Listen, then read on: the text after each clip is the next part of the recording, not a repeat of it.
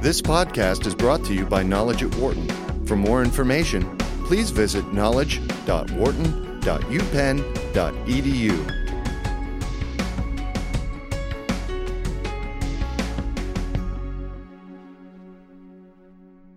Though stock market volatility continues to rattle investors' nerves, the future looks bright for equities in the U.S. and many emerging markets, according to Wharton finance professor Jeremy Siegel. In an interview with Knowledge at Wharton, Siegel says that investors should think about reducing their bond holdings, buying more stocks, and keeping just enough cash for a rainy day and other liquidity needs. He also discusses the housing market and offers his take on where the stock market is headed for the rest of 2013. Hello, I'm Jeff Brown for Knowledge at Wharton. Today we're with Wharton finance professor Jeremy Siegel, one of our frequent guests, and thank you for visiting us again. Happy to be here. There's been a lot of volatility in the stock market in the last few days, and I just wonder if you could give us a quick assessment of what's going on. Well, that seems to be the description of the market over the last 5 years, periods of volatility. I mean, we have the uncertainty with the sequester. We have the developments in Italy, which are more surprising and shocking to the market, and that's thrown a little scare in it. I still think, as we'll talk about, that the fundamentals are very strong and they're going to overcome these negative risks that we see onto the market. Let's talk about the sequester. It's coming up very soon, a couple of days. Does that really matter? Is it as important to the real economy as people say it is, and how would that be reflected in the stock market? Right. There's a lot of scare stories about, what's going to happen, and it's hard for me to get the amount of actual dollars, which the experts say is probably going to be $50 billion this year, to get all that disruption. And it's a tiny, tiny fraction, really, of GDP. Most of the forecasters that I've seen say if the full sequester this year takes effect, that we'll see probably a quarter or a half a point off of GDP. Now, although that's not insignificant, we have momentum going in our economy, and particularly with the housing market, which I think is the key to the recovery, that I think could more than overcome that deficit from the sequester. And then Europe and the problems in Italy and the broader problems we've been seeing for some time in Europe. How much are those affecting us? Well, I've been on record to say that the euro is way too high. When we got up to 137, it was sort of crazy. It's down now to 130.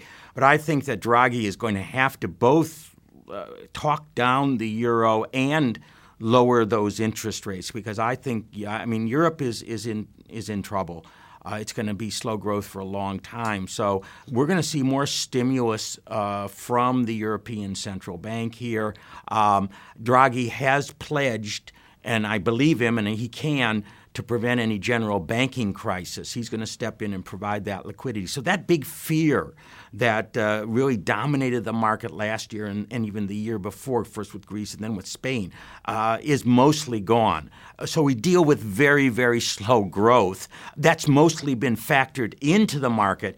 I think stimulus by the ECB in terms of a lower euro and lower rates will help that situation somewhat, so it won't be a drag on U.S. markets. Now, with U.S. markets, I read the other day that although the big indexes, the S&P and the Dow, are getting back close to their highs of about a decade ago, some of the fundamentals are looking pretty good, better than they did back then, like the price-earnings ratio. What are you seeing there? Yeah, exactly. And by the way, some of the other indices, the small stock indices, the Russell 2000, the mid-cap indices, are at all-time highs. So it's not just a few stocks that is really driving this market. I think what's really important in a couple of things, we hit the all-time high in October 2007, and it was almost the same as where we were in January of 2000, 12 years ago. The huge difference is 12 years ago, we were selling at 30 times earnings. Now we're selling at 15 times earnings, and actually looking forward 14 times earnings. And that's all the world of difference. Earnings are at all-time highs. Dividends which were cut dramatically during the financial crisis by the financial firms and others. Now, financial firms haven't come back to their levels they were before, but other firms have raised their dividends so much that in last quarter and this quarter we're at the all-time high in dividends. So the fundamentals supporting this market this high are so much stronger than what we had in 2007 or in 2000. And let's look at the bond market. And of course, it's been very generous to people in recent decades. But now interest rates are so low, it's inconceivable to go much lower. And the risk of rate increases and price decline seems high. Yeah. Or is that too pessimistic? Well, you know, I will admit, I've been calling. I thought the bond market would turn around last year and the year before. But, you know, when we look back at July, when we got down to, I don't know, it was 1.39, I think, on the 10-year note. I was giving a lecture yesterday, and I said that years from now, we will look back and say July of 2012 was the low on those interest rates. And we will also say, how did it ever get so low?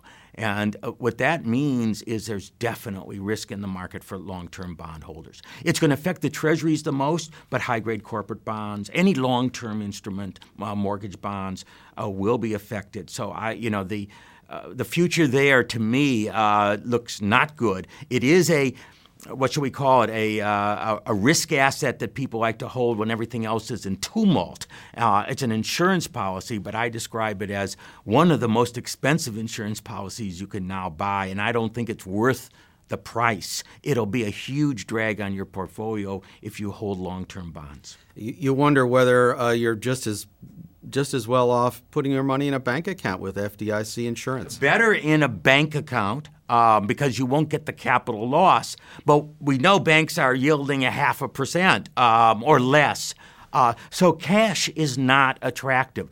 What I think is going to be happening is that people, seeing that the world is not ending, which of course there were so much fears of that the last 3 years, are going to get their feet wet in the stock market again, into dividend-paying stocks that are offering 2%, 3%, 4% and more in some cases because they need income. We need income.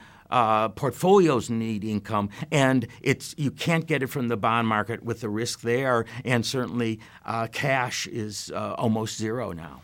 And you think that at these valuations in the stock market, the risk of buying dividend-paying stocks for income are acceptable?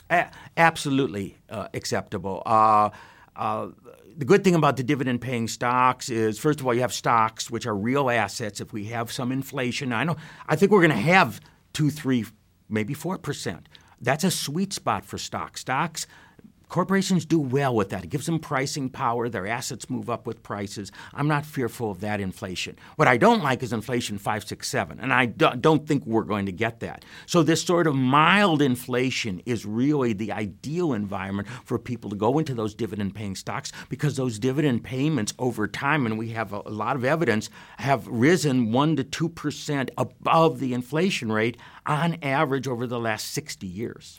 And it's not too hard to find dividend payers 3%, 4%. Some of them, some of the utilities and absolutely. Phone companies. Now, I will admit, if you find one that's 10%, be cautious. It's probably will not be able to maintain its dividends. But one thing is very interesting: the percentage of S&P firms paying dividends is rising now. For years, it was falling. It was a sign you didn't have anything better to do with your money. The growth companies would all do. Now, when the demand for those are there, we see a rising trend. So we have about 350, 400 dividend-paying stocks in the S&P 500. We have about 200 that are paying 2.5%, 3% and more. You can get a very good diversified portfolio. And if you want to go abroad, they're even much more dividend-paying than they are in the United States. They pay out a much higher fraction of their earnings as dividends. So go international.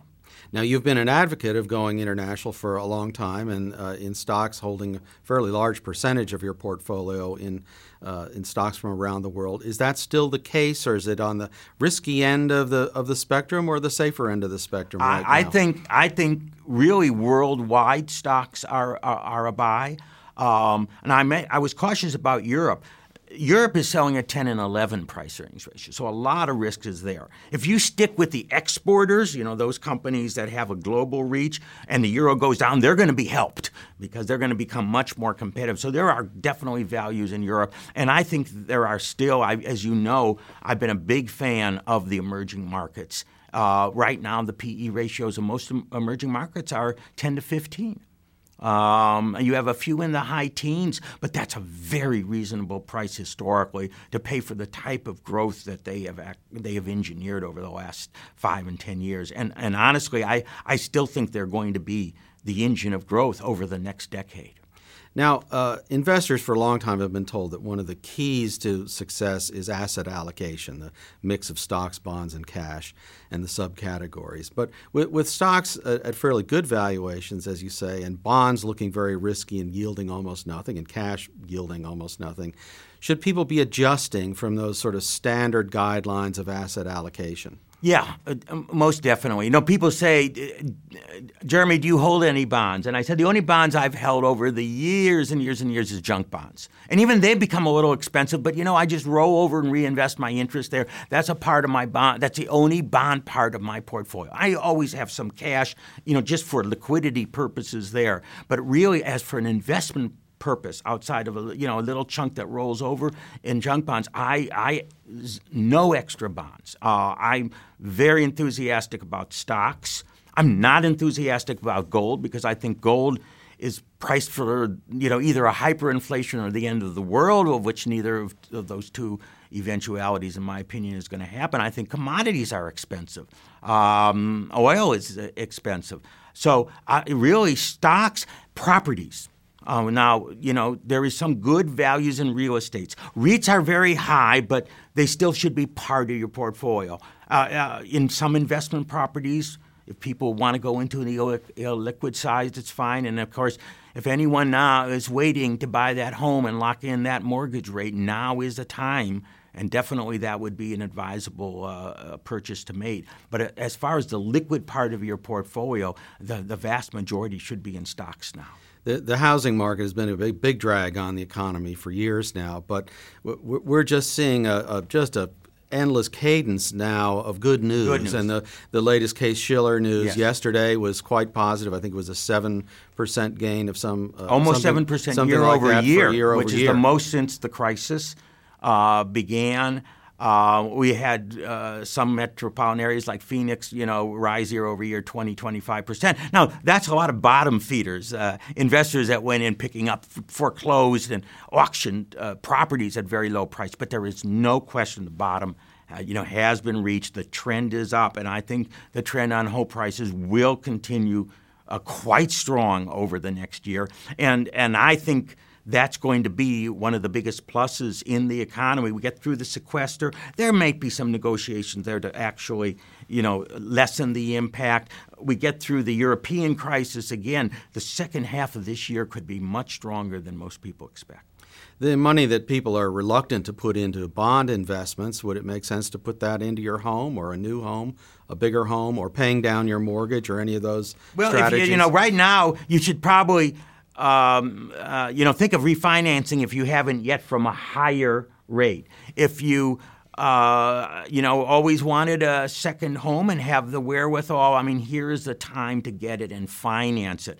In terms of buying properties, the bottom, you're off the bottom. If you know a lot about properties and you want to, put some dollars there, I certainly wouldn't object. But I still think those opportunities are going to be in the stock market. Stocks are earning 6, 7, 8% off their capital base, and that's a great earnings rate in a zero interest rate world. In fact, I find that the average price earnings ratio of stocks when you're in a low to moderate interest rate environment, and we're still in an extremely low interest rate environment, is 19.